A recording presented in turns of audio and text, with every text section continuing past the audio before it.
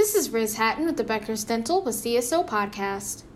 Here's your daily industry news briefing for today, April 21st.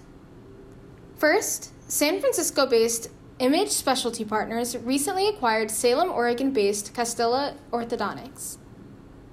Dr. Anna Castella founded Castella Orthodontics in 2013, according to an April 21st news release. Dr. Castella is a diplomat of the American Board of Orthodontics, an author and speaker. Image Specialty Partners is a multi-specialty DSO supporting practices on the West Coast.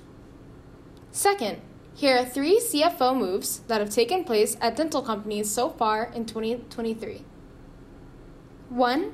Atlanta-based DSO Benevis named Kate Stetz its new CFO. 2. Waltham, Massachusetts-based 42 North Dental appointed A.J. Chadha its CFO. 3.